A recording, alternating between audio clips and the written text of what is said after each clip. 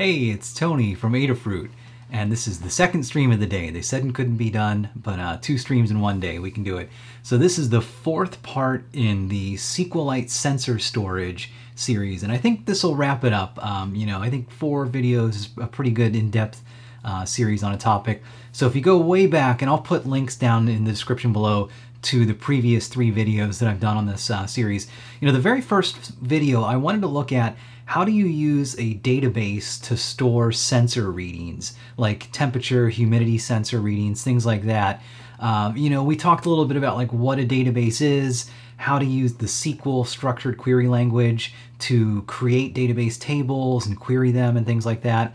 We looked at SQLite, which is a special database that's made to run kind of locally against a single file. But I did kind of mention there are other database engines that are a little more advanced and made for things like running as a server so that you can have like a web application with lots and lots of users that are accessing it concurrently. It's optimized for those scenarios. Whereas SQLite is more optimized for like one user running a program that maybe needs to store some state and things like that.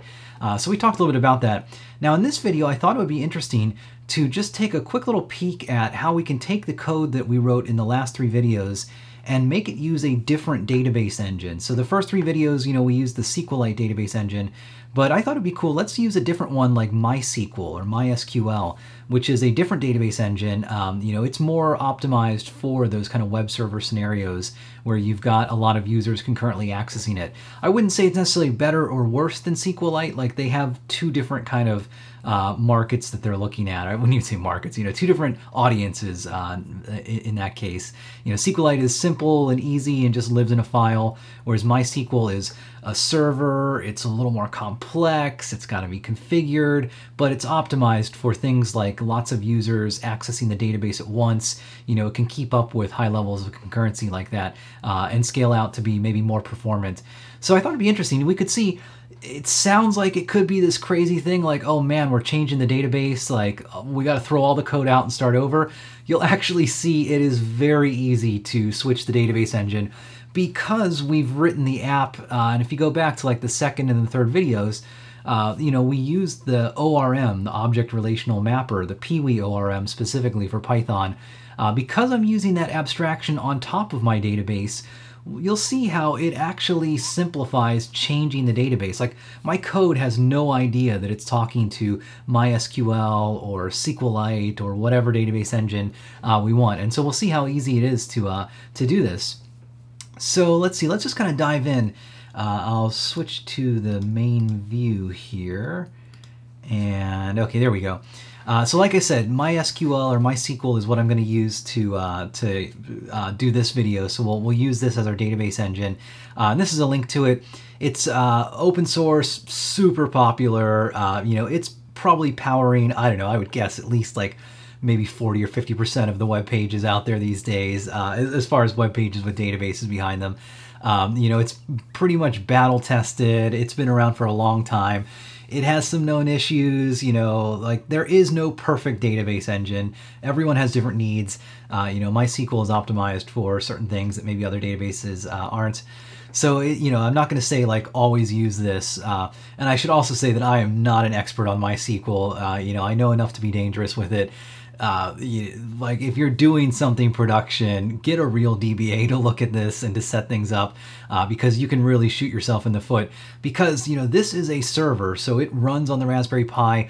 Other programs can access it, like programs that you write yourself, or maybe some malicious thing that gets onto your network and scans and looks for databases and finds that, oh, you didn't configure it correctly and it's open to the world and, they can go party on your data. So again, be careful, learn a little bit about what you want to use and make sure that you're doing things securely because in this series of videos, I really haven't focused much on security. It's been more of just showing how to do some basic things. So maybe future videos, I'd like to come back to that. But anyway, so this is MySQL.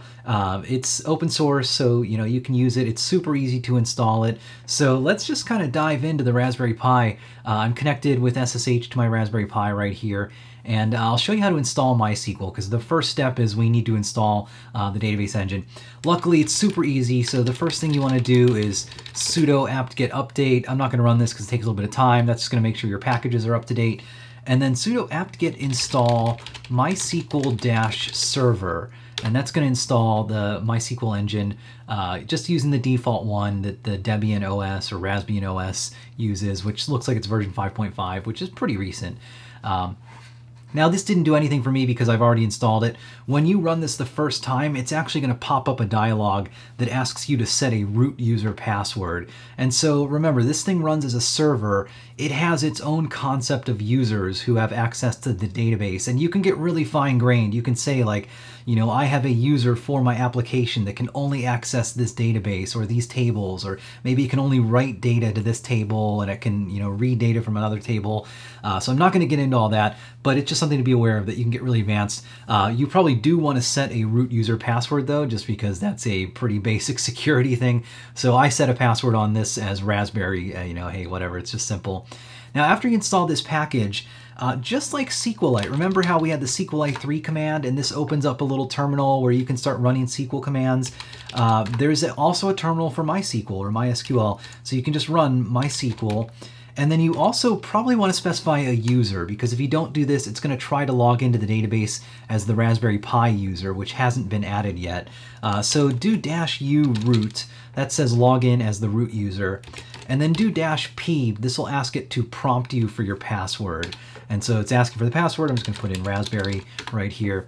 And you get a prompt that's pretty similar to SQLite. So, you know, you can run help to see some of the different commands that they have here. You know, things like you can, I don't know, connect to a different server, stuff like that.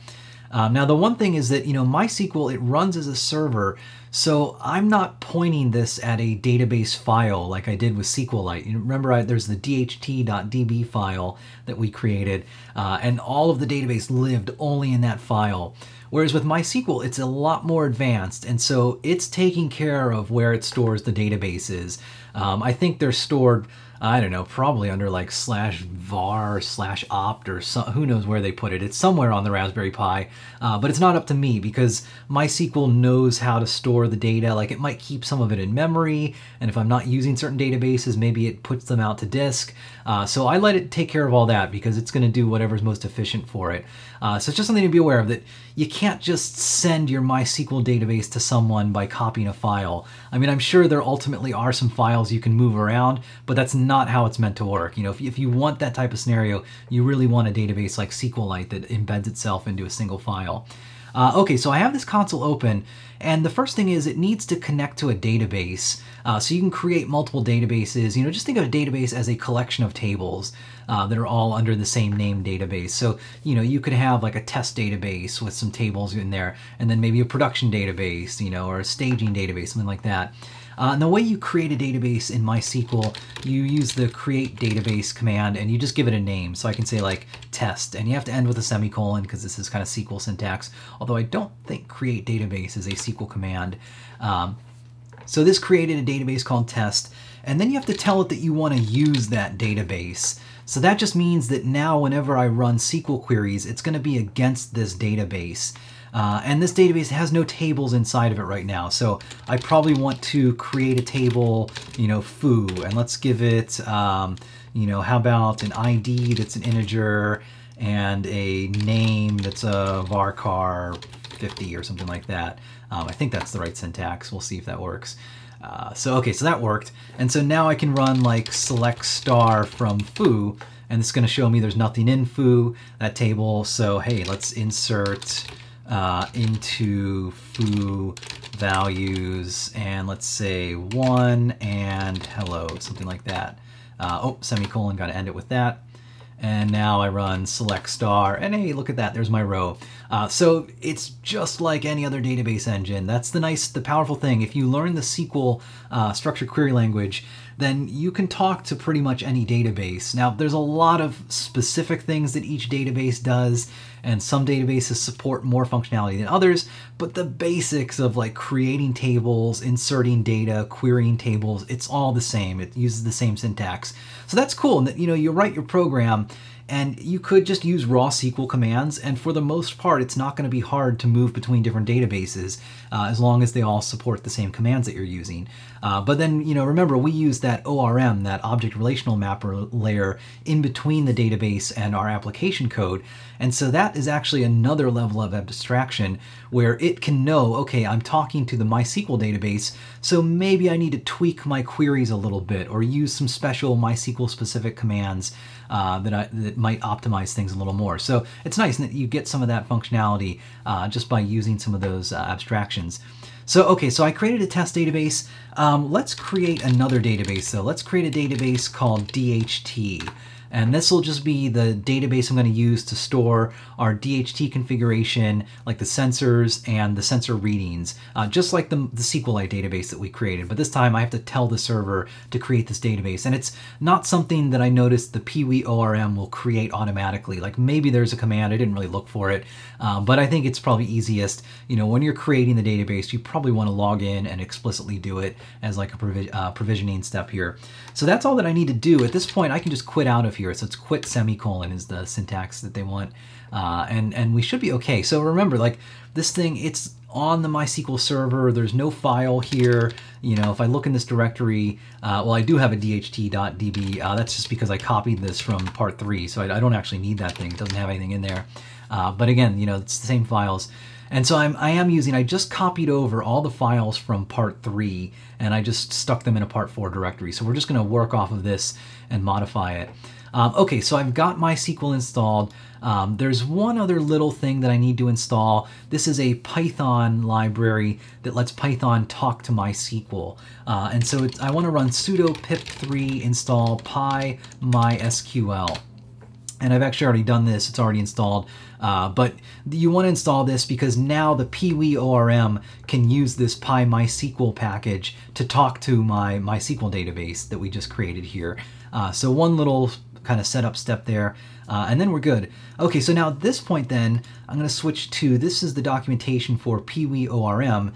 And they kind of mention like, if you want to use different databases, so remember, like we looked at using SQLite, and it was as easy as just doing this, creating this SQLite database and then pointing it at the file that we want to use. So for MySQL, they have a MySQL database class, and you give it the name of the database, and then they don't mention it here, but it's in their example apps. Unfortunately, it's really not mentioned at all in the documentation. If you have a username and a password, you can specify those as extra parameters to the initializer for this database object, and I'll show you how to do that.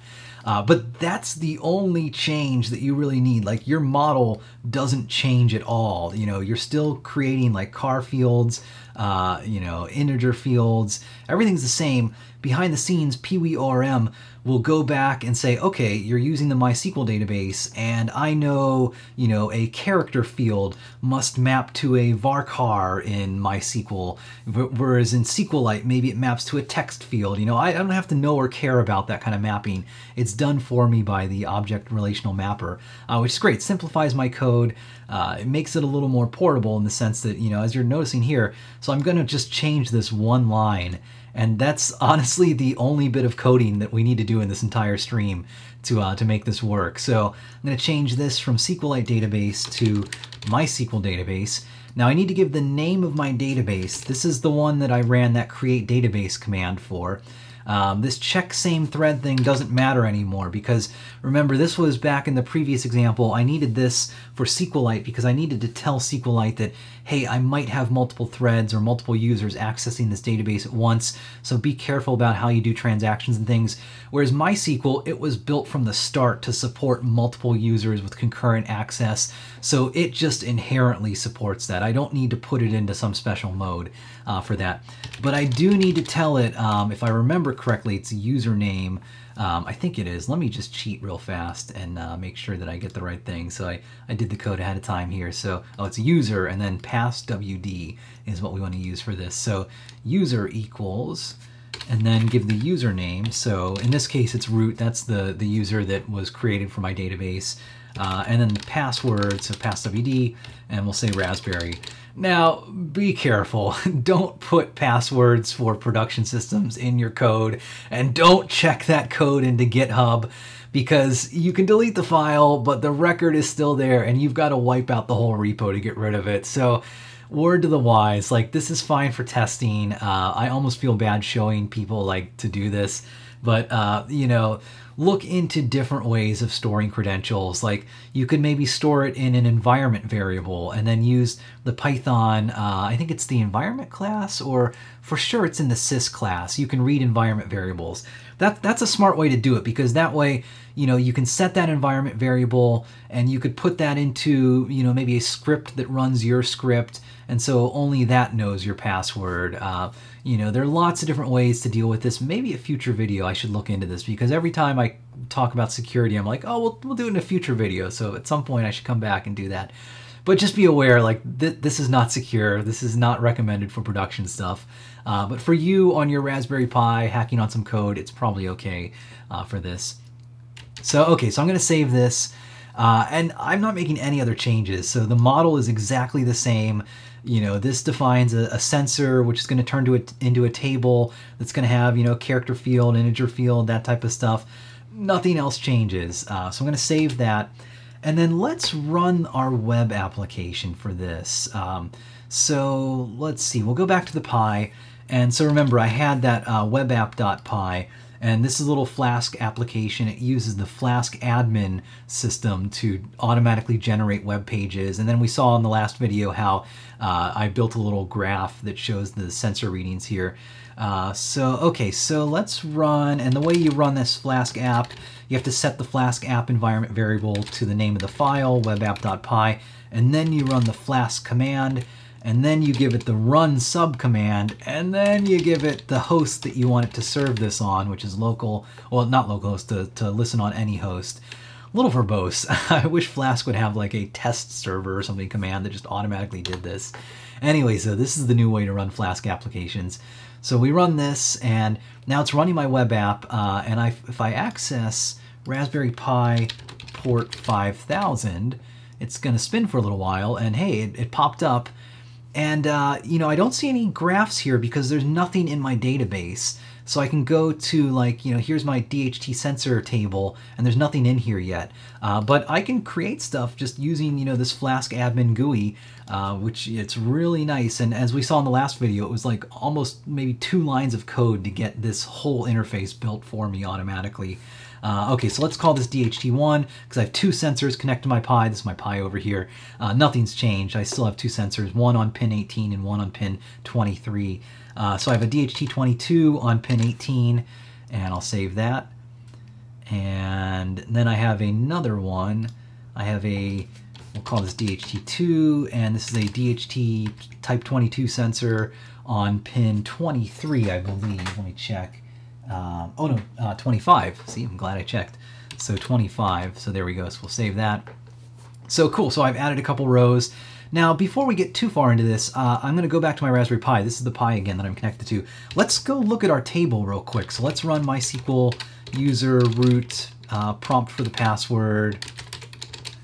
And let's use database, or just use DHT. Okay, sure. I've never seen that before, but okay, that sounds cool. Reading table information. Oh, that's interesting. I guess if I press tab, then it must know which tables that I have. Oh, that's kind of cool. All right, so let's do select star from, what if I hit tab? Oh, maybe we don't want to see 700 tables. All right, so if I remember correctly, PWORM creates a table called DHT sensors. So, and I think it's all lowercase. So if I do DHT, does it give me an option here if I hit tab? Oh, I think it does. Yeah, so it does tell me these are all the DHT things. So, okay, that's kind of cool. All right, so select star from DHT sensor. So, hey, look at that. These are the 2 rows that I just added right there. So you can see ID1, name DHT1, type 22 on pin 18. Same thing for this sensor here, but just on a different pin there. So it's cool. Like, we're really using this database here. We're not using like the SQLite database anymore. And it was really just this one line that I changed. And I fired up the web application. You know, I didn't even change the webapp.py code at all. You know, it's using this model file right here that's using this changed database line. So that's cool. That's pretty powerful that I can just swap database engines without a ton of work here. Okay, so now I've got my two sensors defined. And if I go back here, so it knows these two sensors, but I don't have any readings yet. And that's because I need to use that dht-read.py script. And so let's grab that one real quick. So dht-read.py.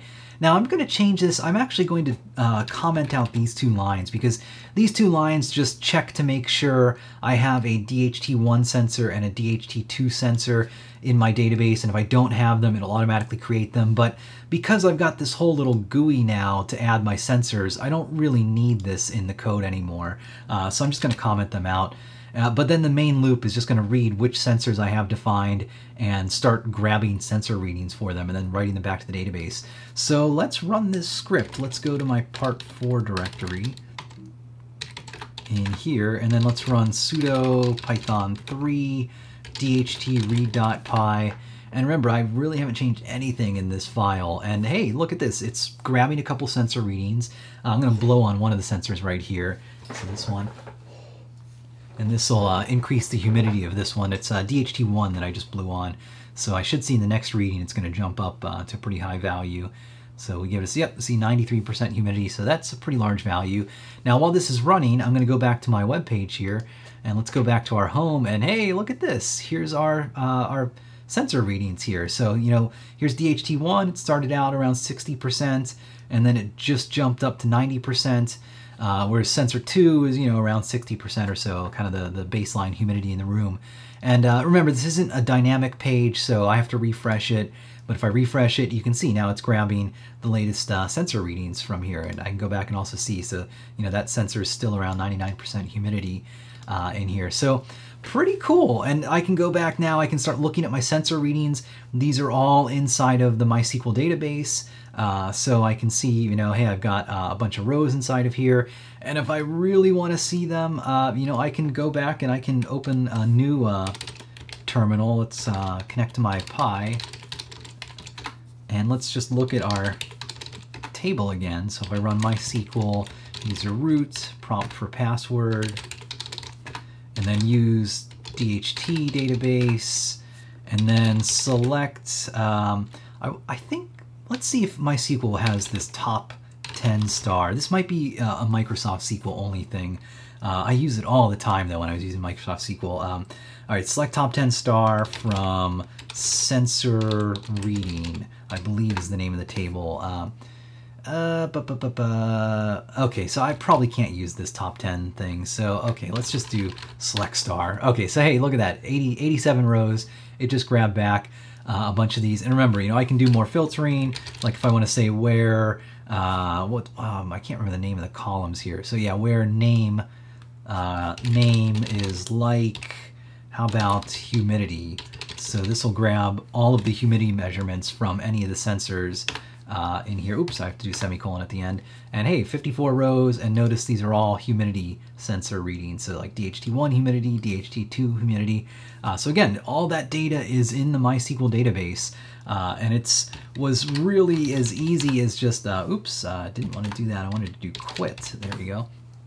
It was as easy as changing that one line in the model here. So that's kind of the power, like what I wanted to get across of using something like an ORM, an object relational mapper.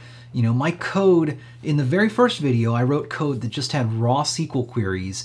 And those are actually still pretty portable. You know, the SQL language is standardized, and if you're just doing like basic table creation and stuff like that, it's probably going to work across a bunch of database engines.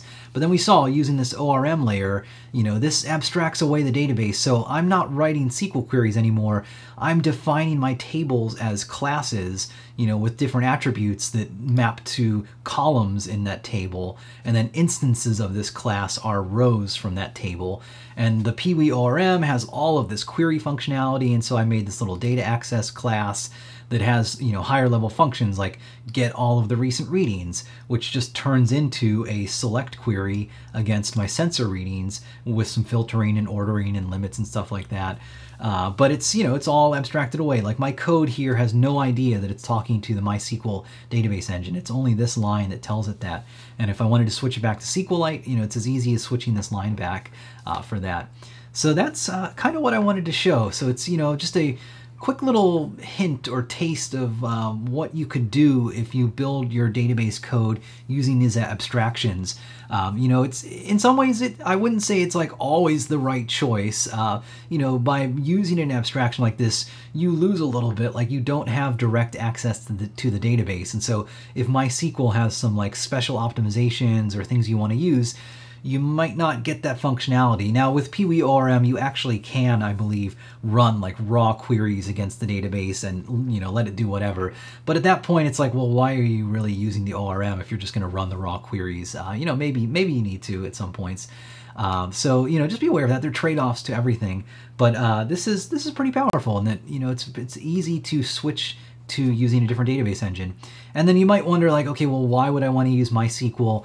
And I don't have a good example of that here, but you know, like I said, so MySQL and just all database engines in general, it's all trade-offs. Like there's no perfect engine that's going to work perfectly for every scenario, for every person.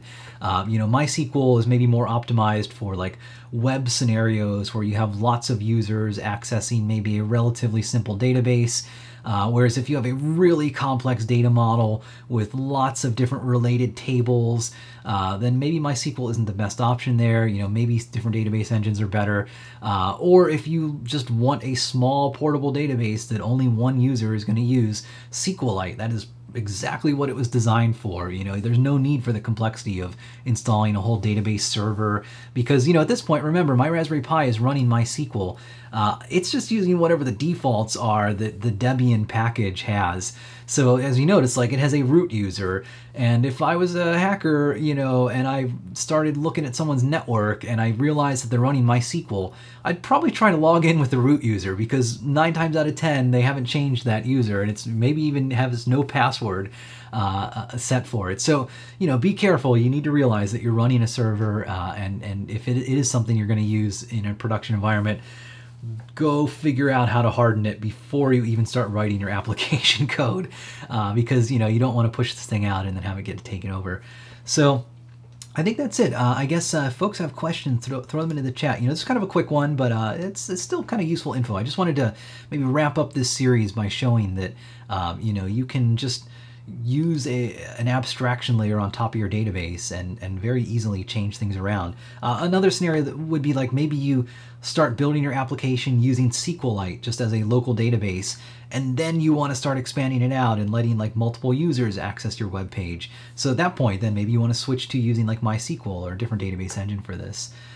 So cool. Okay, so let's see. I don't see a lot of questions. Let me switch to the main kind of headshot here. There we go. So, okay, cool. Yeah, but let's see. Oh, people are mentioning, yeah, we should have an on-air sign. We do have an on-air sign, actually. I think if you go back, there was a Desk of Lady Ada build where Noah and Pedro for sure had a project on an on-air sign using the ESP8266, if I remember correctly.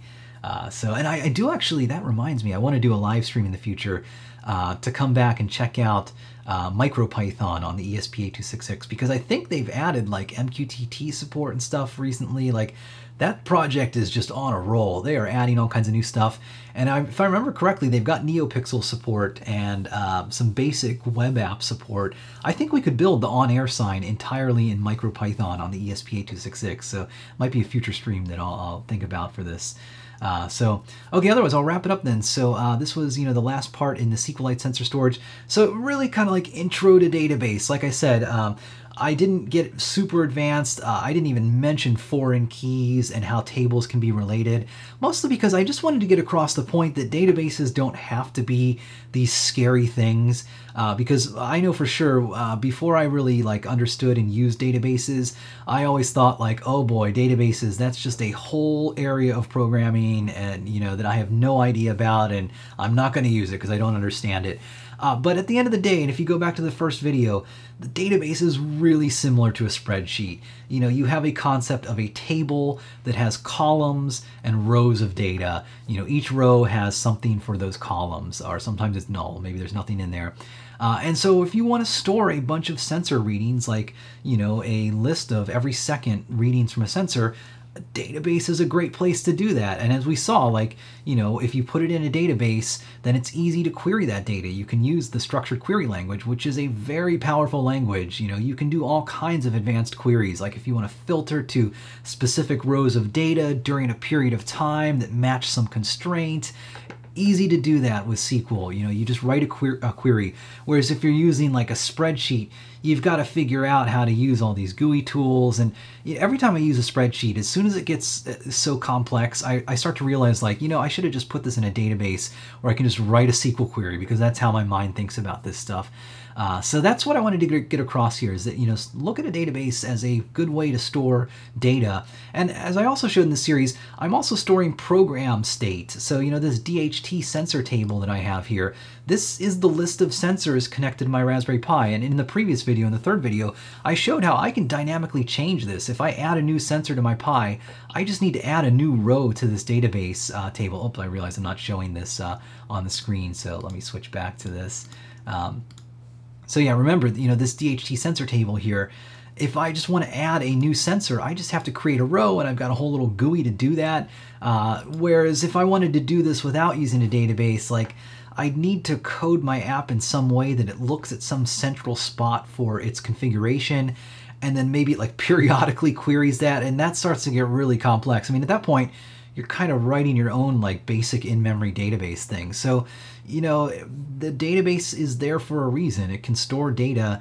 There are lots of different ways to model data and make it into a representation that a database can store. And as you saw, using something like an ORM, object relational mapper, like that Pewee ORM, it doesn't have to be that hard. Like, it's as easy as defining a class in Python and, you know, just defining certain attributes, and that's easy enough for this system to take it, create your databases, create your queries and all of that automatically, populate your tables, that type of stuff. So, okay, so that's it then. I'll wrap it up. Thanks a lot for watching. Subscribe to youtube.com/Adafruit. You can watch this video and all kinds of other fun videos and projects. Twitch.tv/Adafruit. That's where I live stream this. I do a couple live streams every week. On Mondays, I like to do a quick look at interesting Raspberry Pi software. I just saw a neat thing. Man, I can't remember the name of it. I guess we'll find out Monday what it was, but it looked like an easy way to configure your Raspberry Pi wireless access. Like if you wanted to make your Raspberry Pi a wireless access point, or to connect to a Wi-Fi network. I looked at something a while back, which I'm blanking on the name on. It was created by the creator of Octoprint and OctoPi. And so that was, I think, NetConnect D was what it was called. So that was a system where it's like you put it on your Pi, and then your Pi boots up and it creates an access point that you can connect to and configure Wi-Fi. So this is another version of that, a different type, same idea, but it looks like a more GUI, more graphical version. Like, it has a really nice looking web app. So I might look at that on Monday. But anyways, Mondays I do a quick look at Raspberry Pi software. Fridays I like to do more in-depth streams like this. So I just wrapped up the SQLite sensor storage one. So Friday next week I'll start some kind of a new series, and we'll see kind of what we can do going forward in the future. And then look during the week, I like to do some other stuff. Like actually earlier today I did a little Circuit Playground stream. So there's all kinds of cool live content. Desk of Lady Ada. Lady Ada shows off how she designs things and just talks about cool stuff. There's Ham Sunday, which I might be joining pretty soon. I got my tech license this week, so I also got my call sign, so I am KI7FKL, so I don't have a radio yet, so you might not hear me yet, so pretty soon. And then Noam Pedro of Layer by Layer, all kinds of cool 3D printing stuff.